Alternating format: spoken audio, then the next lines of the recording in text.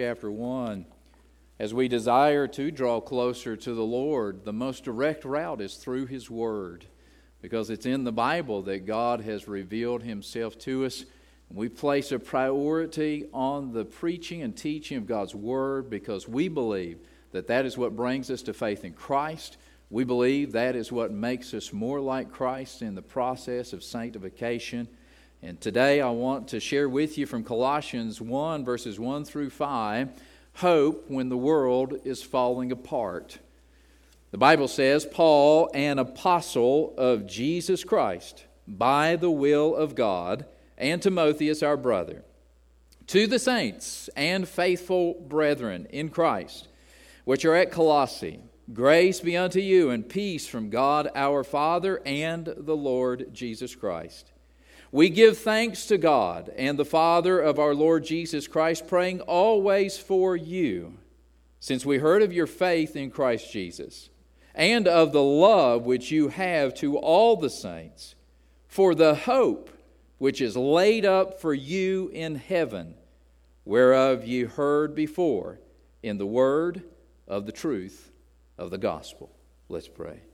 Dear Lord, once again we come before you and submit our petition, not asking for healing, health, or finances, but asking for edification. Asking, Lord, that you would give us ears to hear and that we would listen particularly to what you are saying to us today through your word. Father, I pray that we would tune out all other noise and distractions, and that at this moment it would be just us and you. Lord, I pray for those folks who are in need of hope today, that are feeling overwhelmed and discouraged. I pray that today they would find the source of hope and that they would live on that rock. Father, I pray this in Jesus' name. Amen.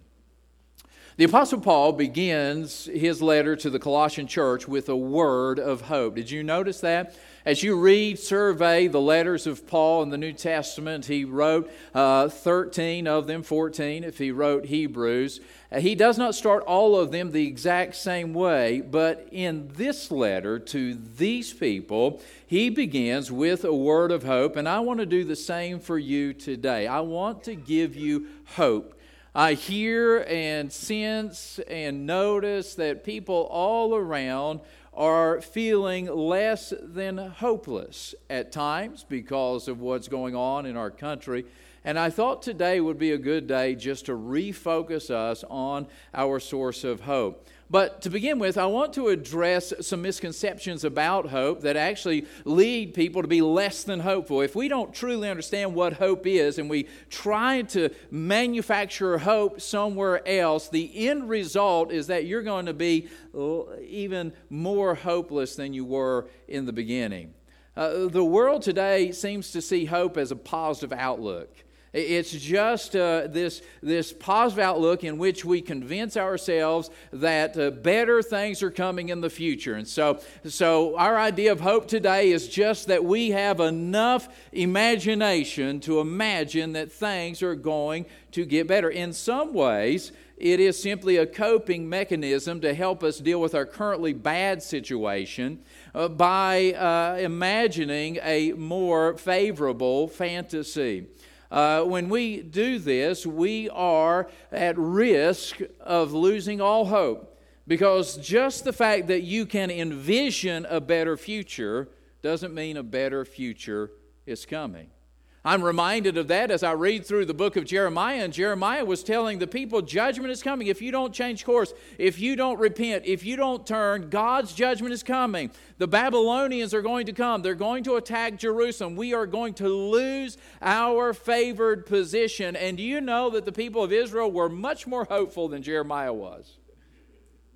No, that's not going to happen. We're not going to fall. We would never succumb to that. We're God's chosen people. But let me tell you, just because they imagined that things were going to get brighter did not mean that it was fulfilled. And for those who were placing their hope just in the likelihood of a better, brighter future, they were severely disappointed. But you know, in other ways, it's an act of willful ignorance. Sometimes what people call hope today is actually willful ignorance whereby they ignore the unpleasant reality for a more favorable fantasy. That is, they can't cope with what they see in reality, and so they ignore the facts and they simply imagine that it's going to be better. Let me tell you something. God never called you and I to ignore facts. Even though He has called us to be a hopeful people, we are hopeful in spite of bad current situations.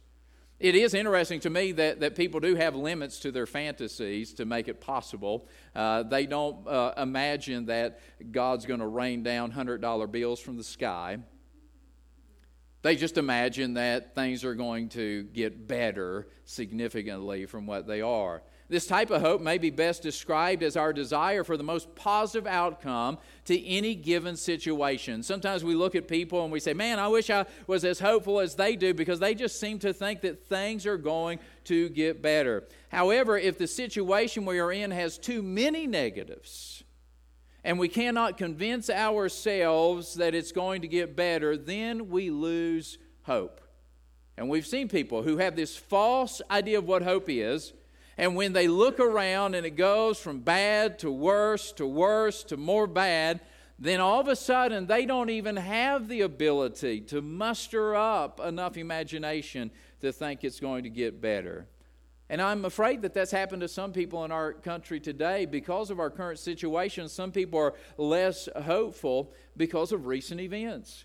When we think about the coronavirus that created a pandemic in our lifetime and spread across the globe and across our country, then the shutdown that took place that locked everything down and closed businesses and closed schools, and then the economy that is reeling because of that and the lack of revenue and commerce, and then comes the injustice that we see on videotape, and then race riots as a result of that, and then on top of all of that, you've got politicians playing politics everywhere on this thing. I'm telling you, if you're just looking at the landscape, it's no wonder that some people are less than hopeful. But did you know that the Colossians had also experienced some major upsets around the time of this writing? You see, that's what makes these words so significant in the opening lines of the letter to the Colossians, is because of what they had recently experienced. Paul is writing to them about hope. At one time, Colossae had been this major metropolis in the ancient world. It was described by one historian as being populous. It was very heavily populated, wealthy. It had quite an industrial section, and it was large. It was spanning, and it was sprawling. In fact, it had once accommodated the Persian king Xerxes the Great and his army when he was on his way to invade Greece, because it was on the main route from Euphrates in the east to Ephesus in the west. And so think about that for a moment. That indicates that it was a large city if the king made that his stop, and his entire army could be taken care of, housed, fed, animals, service, supplies gotten, all those things. So that's the history of Colossae. But a few years before this writing, the highway had been rerouted through the neighboring towns of Laodicea and Hierapolis. And so if you're thinking about a map, Colossae is in the modern day country of Turkey. And you had Colossae to the south, and then you had Laodicea in the northwest, and then you had Hierapolis to the northeast, kind of making a triangle about 10 miles apart. Well, for centuries, the main road had ran right through Colossae, which is why it had grown to such a large city. But for some reason, the road had been rerouted some years before this letter.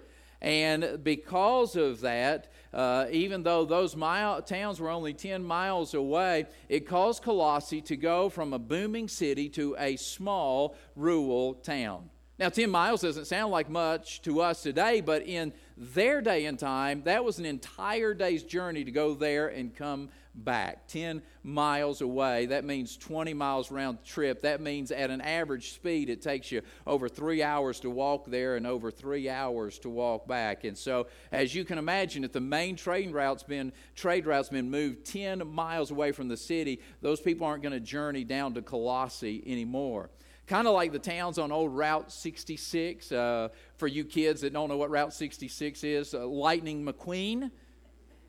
Remember that new interstate that came in, and then Radiator Springs is this podunk little town because the traffic doesn't travel through there anymore. Well, that's the idea with Colossae. Where that traffic flows makes a huge difference as to what that landscape, what that town is going to be like. And because that road was moved, it caused their bright future to go dim. Just think about all the people who lost their livelihood due to this drastic change in commerce. Now, I understand we have just went through something where this coronavirus caused companies to shut down, small businesses to shut down. Some of them are not going to recover from this. Some of them are going to close forever. And all of a sudden, some companies that had a bright future, had the best first quarter that they'd ever have, all of a sudden have the worst second quarter they've ever had. And it looks like it's miles to try and climb back up to where they were before. And all of a sudden, this bright future goes dim. Well, let me tell you something. The same thing happened to the Colossians. Just imagine all the livelihood. If this had been the main trade route, all the inns in which people were housed, all the food that was served, all the wool that was sold because they produced wool there, all the stables that would have closed down. I'm telling you, there were people who lost their entire livelihood because that road was rerouted and it is no longer going through Colossae. And if that wasn't bad enough, this city was decimated by a major earthquake shortly before or shortly after Paul's writing. We don't quite understand the devastation that an earthquake brings, but imagine this. Paul's writing a letter to the Colossians and he says, I thank God for your hope. And he's writing to people who are living in a town that's no longer what it once was. It's a shadow of what it was economically before. On top of that, there is a major earthquake that has just happened that has decimated that city. So it goes from bad to worse. You and I don't understand earthquakes, thank God. We live in Virginia. But Colossae, located in the modern-day country of Turkey, is a seismically active area with a complex zone of tectonic plates. And in fact, when you look into this, you will find that the Eurasian plate and the African plate and the Arabian plate all meet in Turkey. And so you talk about seismology, there is tectonic movement that happens there all the time. These earthquakes occur when those fault lines underneath the surface experience friction from the collision of those tectonic plates. And as I was studying this, I thought, Lord, you are so amazing. You take something that happened historically 2,000 years ago, and it has a direct application to where we are today. You know those racial tensions that are exploding right now? Those were fault lines underneath the surface, and it took the right amount of friction for that to explode onto the scene. But talking about this earthquake, did you know, I looked this up, Turkey has had 2 earthquakes this year already. One in January with a 6.0 magnitude on the Richter scale. One in February with a 6.7 magnitude Richter scale. So let me just give you an idea of what that's like. How many of y'all remember the 1994 Los Angeles earthquake? Y'all remember that? The pictures of the bridges being broken down, gas mains broken, and fire pillars going up in the street. That was a 6.7 earthquake. It lasted 20 seconds, and it did $30 billion worth of damage to California. So if Turkey is prone to those types of earthquakes, and Colossae had a major earthquake around the time of this writing, if it was anything like that, just imagine how those ancient buildings were affected by that. So all of a sudden you have a people who are not just looking at trying to rebuild an economy, not just looking at trying to diversify and find different revenue streams to come in, but you're looking at a people who now are seeing their entire city decimated, destroyed, like a bomb has went off there. From a human perspective, these people did not have much reason to have hope. From a human perspective, we're not going to look at them and say, hey, you guys ought to be hopeful. You ought to have a hope. Why? Because of our misconception of hope. We say, they can't imagine a better future. Can you even figure out how long it would take to try and rebuild this? And how would they rebuild it? Because they don't have the commerce anymore, and they're not going to get the commerce anymore because the road has been moved 10 miles away. So I am telling you, from a human perspective, these people do not have much reason to be hopeful, yet Paul has the audacity to write to these Colossian Christians and remind them that in spite of all this, they have a reason to hope. And I want to do the same for you today. I know that there's trouble going on in our country. I know that we haven't seen the end of the coronavirus. I know that we haven't seen the end of the racial tensions. I know that we haven't seen the end of politics, but I am telling you, you still have a reason to have hope. How about us? Our economy has been severely affected by the shutdown, with the highest unemployment rate since the Great Depression. Did you know that? The highest unemployment rate since the Great Depression. And now the fault lines of racial tension are erupting in a social earthquake. And to many, it feels like our world is falling apart. To many, it feels like it is a hopeless situation. But I'm here to tell you, there is hope. And I want to mine that out of God's Word for you this morning. And so let's take a look at this text. Let's look back at Colossians. Colossians is one of Paul's prison epistles, written while he was in prison. All of this impacts the way we read Colossians. What has went on in their town recently? What is Paul going through when he writes this? Don't miss how this letter begins.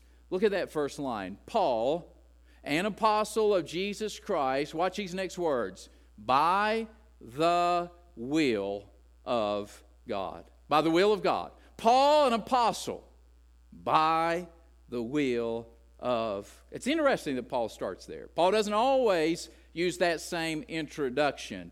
But in this letter, where he's getting ready to talk to these people about the hope that they have in Christ, he introduces himself as Paul the Apostle by the will of God. This is not just a statement to reinforce his title. He's not just saying, hey, I'm an apostle and you better respect it because it's God's will that I'm an apostle. No, he's not one of those religious leaders. It's an expression of his faith, and get this, his Christian worldview. Right? This year is all about worldview, 2020 vision. I want to see the world as it actually is. Then that means I need to see it how God sees it. I need to have a Christian worldview. Your Christian worldview ought to be different than your neighbor's non-Christian worldview. Your Christian worldview ought to be distinctly different from your co-worker's non-Christian worldview. Paul is expressing his faith that he believes that it was God's will that he was an apostle, and that by his Christian worldview, he sees everything either as God's will or not God's will. Get this, he's saying, I am what I am, and I am where I am because God willed it. I am what I am, and I am where I am because God willed it. You know, Paul's the consummate teacher. Have you noticed that in his writings? I mean, he's not just corresponding, he's teaching. Man, he's good at teaching. And as the consummate teacher, not only is he expressing that this is his worldview, that he is what he is and where he is because of the will of God, he's digging a footer. He's digging a theological footer upon which his statement of hope is going to rest. He knows what he's going to write next. He knows that he's writing to a discouraged people, people who are facing economic decline, people who have lost homes and businesses, and he knows that he's about to talk to them about hope. And so he digs this foundation, he digs this footer, and he says, listen, I am what I am, and I am where I am because God willed it. Catch the subtle implication. I am what I am. I am Paul, the apostle of Jesus Christ by the will of God. I am what I am. What are you, Paul? I'm a Jewish-born man called to be an apostle to the Gentiles. Paul believed that that was God's will. When he looked at his life, he didn't think it was coincidence or happenstance that he was born a Jew. He didn't think it was coincidence or happenstance that he was born a man. He didn't think it was coincidence or happenstance that he had been called to be an apostle. And he didn't think it was coincidence or happenstance that he was called to be an apostle to the Gentiles. He saw it as God's will for his life. I am what I am, and I am where I am. Where are you, Paul? Well, he is in prison in Rome, falsely accused, waiting trial that may result in his death. And he says, I am what I am, and I am where I am because God willed it for me as his child. You don't hear him bemoaning and complaining the fact that he's falsely accused. You don't hear him raising a petition because he has been jailed now for almost 4 years. You don't hear him lamenting because he's about to face Nero, who would later become the most vicious opponent of Christianity in the Roman Empire. And there is a good chance that he could be slaughtered or lit up, burned alive to light Nero's gardens, or thrown into the Colosseum to face the animals as a show for the Gentiles. He does not lament any of that. He says, I am what I am, and I am where I am because God willed it to be so. What's he saying? He's saying, by the way, Colossians, you are what you are, and you are where you are because your heavenly Father willed it. Look at the flow of this text once again. Paul, an apostle of Jesus Christ, by the will of God. I am what I am, and I am where I am because God willed it. Verse 2, to the saints and faithful brethren in Christ Jesus, which are at Colossae. He knows who he's writing to. He's writing to saved people, saints, people who have been saved and are being sanctified by Jesus Christ. He is writing to people who have put their faith and trust in Jesus Christ, and he's writing to people who are in or at Colossae. He knows. He knows what his audience is dealing with. Understanding that simple truth alone, can radically change your perspective from one of despair to hope. Do you understand what Paul is doing here? He's laying that theological foundation for them to step back and refocus and say, whoa, wait a minute, before I start complaining about everything that's going wrong in my life because of where I'm at and because of who I am, I need to stop and say, wait a minute, I'm a child of God, and my Father directs my life, and I am what I am, and I am where I am because my loving Heavenly Father has willed it to be so. I'm telling you, friend, if you and I fully understood that, it would radically change our perspective. It would change a lot of despair to hope, understanding that we are what we are, and we are where we are because our Heavenly Father decreed it. You are what you are. Listen, race. You are the race that you are because God willed it to be so. I can't help that I'm a white man. I can't help it. I had no say in that. That's God's decree. God willed for the races to be white, black, yellow, red, whatever it may be. I'm sure there's some people who take offense at simply using those colors. I'm just telling you, I am what I am because God willed it to be so. I don't think that makes me better than anybody else. I don't think it makes me lesser than anybody else, but I do believe it's the will of God. Watch this, young people. You are the gender that you are because God willed it to be so. Do you know the greatest phenomenon that's going on in our generation is something called gender dysphoria? Meaning that we have adolescents who are dysphoric or confused about the gender, the biological gender that they are. And there's many of those kids that are desperately hurting, so much so that they want to submit themselves to surgeries and medications to change their physical appearance to look like a different gender. When if you and I would just understand, I am what I am by the will of God. I'm a man because that's what God wanted me to be. You're a woman because that's what God wants you to be. And those are the only two options, and they're not interchangeable. You are the age that you are. Man, I don't like that. I feel older every single day. But you know what? I am what I am because God willed it to be. I believe my occupation has to do with the will of God. I am what I am as a pastor because this is God's will. If I didn't think it was God's will, I would not stand in this pulpit today. I would not do that disservice to you. But I believe that it's God's will for me to do this. Where you are, because God willed it. Where are you? You're in the year 2020. Mercy. We're in it, aren't we? I don't know what's going to happen next. And I could sit back and say, oh, I long for the good old days. Back in 92 when I was in my first senior year.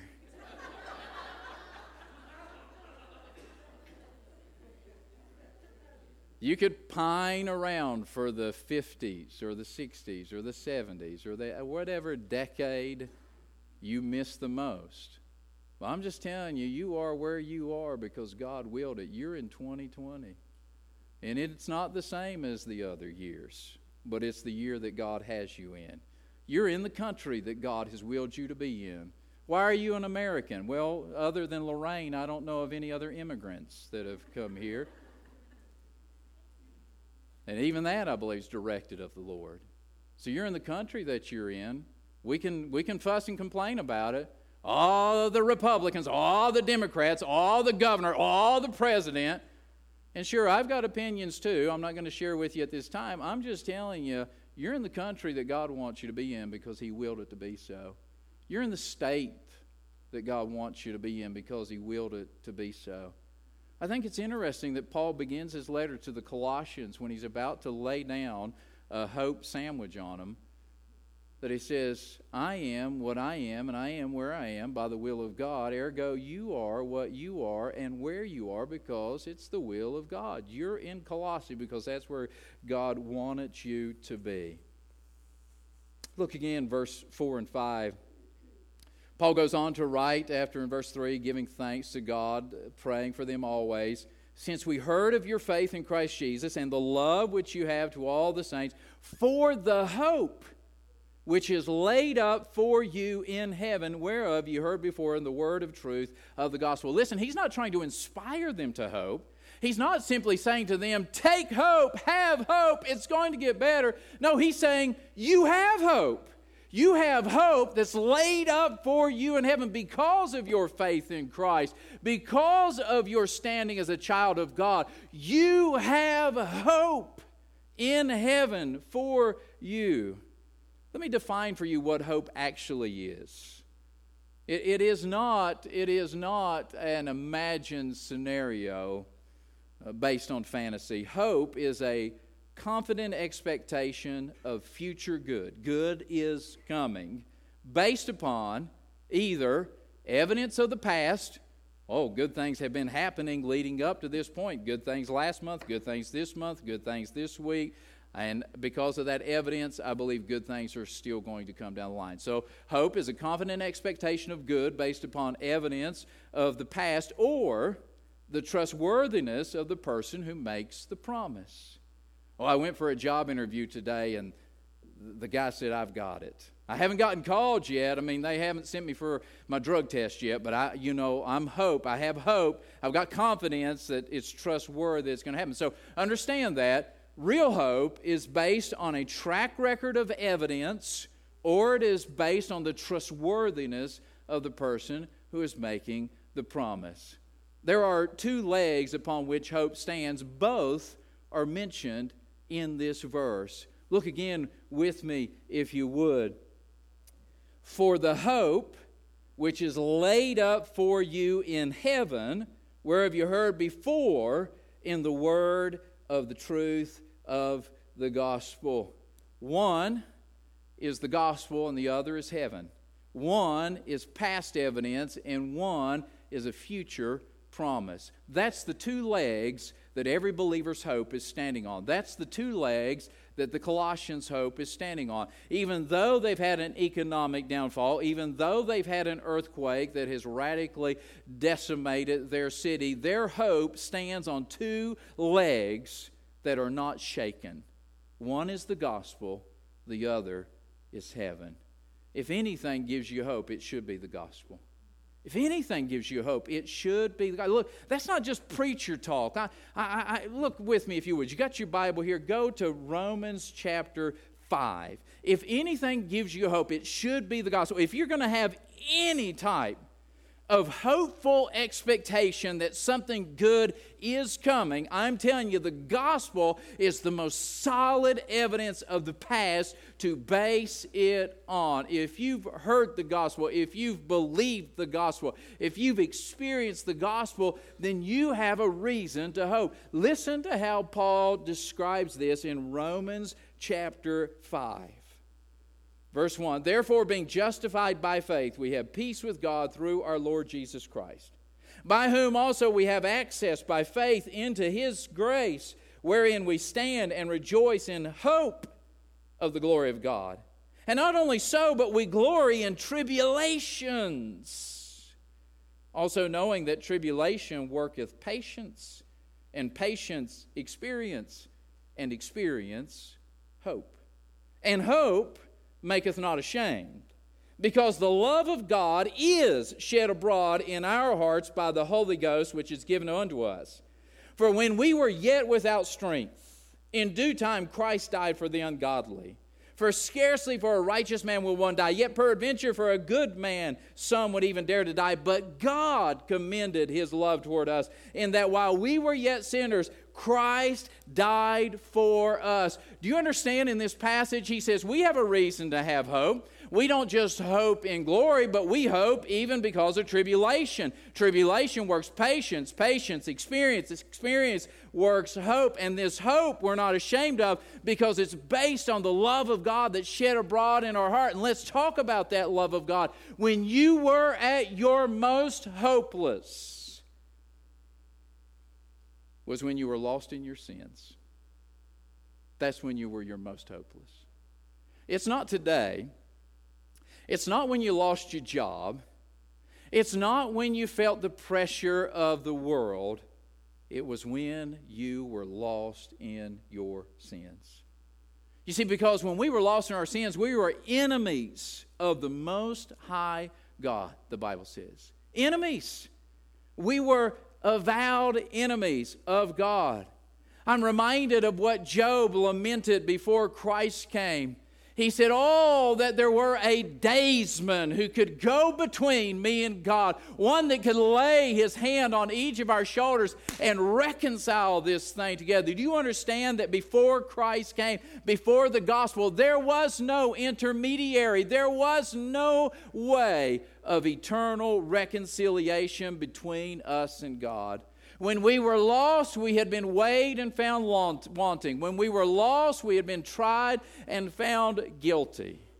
In fact, Ephesians gives a great assessment, an accurate assessment of our condition. Ephesians 2 says this, wherefore remember that you being in time past Gentiles in the flesh, that's unsaved, that at that time you were without Christ, being aliens from the commonwealth of Israel and strangers from the covenants of promise, having no hope and without God in the world. Now that's a hopeless situation.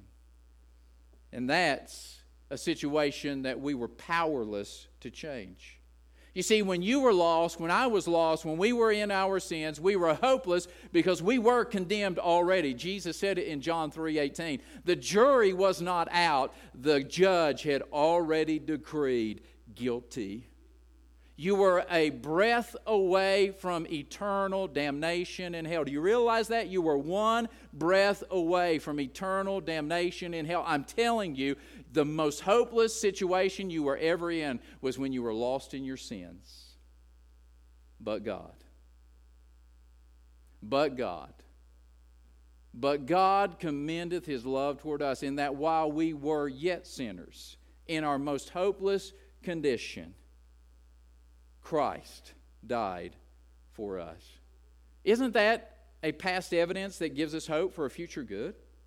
Isn't, when you look back at the gospel, as Paul is pointing the Colossians to look back to the word of truth of the gospel, when you look back at that evidence of the past and you say, look what God did for me when I was lost, when I was my most hopeless, when I was an enemy of his, God did that for me. I mean, if God would do that for us while we were his enemies, what will he do for us now that we are his sons and daughters? If God did that for you when you were his enemy, what do you think he's going to do for you now that you're his son or daughter? You know, God said that to us in Romans 8. What shall we then say to these things? If God be for us, who can be against us? He that spared not his own son, but delivered him up for us all, how shall he not with him also freely give us all things? And so Paul says, Colossians, you have hope. You have hope reserved for you in heaven because of the past evidence of the gospel. The gospel gives me hope because if God did that for me then, I have no doubt that he's going to do good for me now. The world might be falling apart, but listen, God's not. The world might be losing its mind, but let me tell you, God's children aren't. The world might experience the judgment of God. But Jesus took my wrath for me. So I don't have to fear that. You don't have to fear that. But remember, hope is not only based on past evidence, but it can also be based on the trustworthiness of the person who makes the promise. And so for that reason, heaven gives us hope. The gospel gives us hope, according to Colossians 1:5, but heaven also gives us hope. You see, while the immediate circumstances of life may seem less than hopeful, the promise of heaven gives us hope that we can look forward to. If we had time, we have time. Let's go to 1 Peter chapter 1. This is the first day of phase 2. We have time. Now, I want you to hear it from God's Word. 1 Peter chapter 1, verses 3 through 9.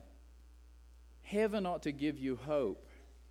When you look around at the world, I understand being discouraged.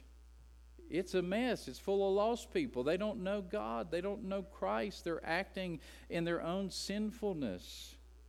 But let me tell you something. You have something better in store for you.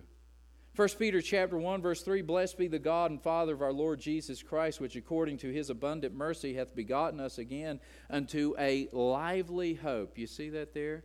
A lively hope by the resurrection of Jesus Christ from the dead, to an inheritance, that's in heaven, incorruptible and undefiled, that fadeth not away, reserved in heaven for you, you who are kept by the power of God through faith unto salvation, ready to be revealed in the last time, wherein you greatly rejoice, though now as for a season, if need be, you're in heaviness through manifold temptations or trials, that the trial of your faith, being much more precious than of gold that perisheth, though it be tried with fire, might be found unto praise and honor and glory at the appearing of Jesus Christ, whom having not seen you love, in whom though now you see him not, yet believing you rejoice with joy unspeakable and full of glory, receiving the end of your faith, even the salvation of your souls. Yes, friend, it is possible to have our immediate situation to be troublesome and tribulation, and yet to still have hope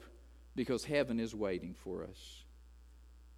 Think about who made that promise. The person who made the promise is the Lord Jesus Christ. He cannot lie. He can't not tell the truth. And his resurrection ensures that the promise is good.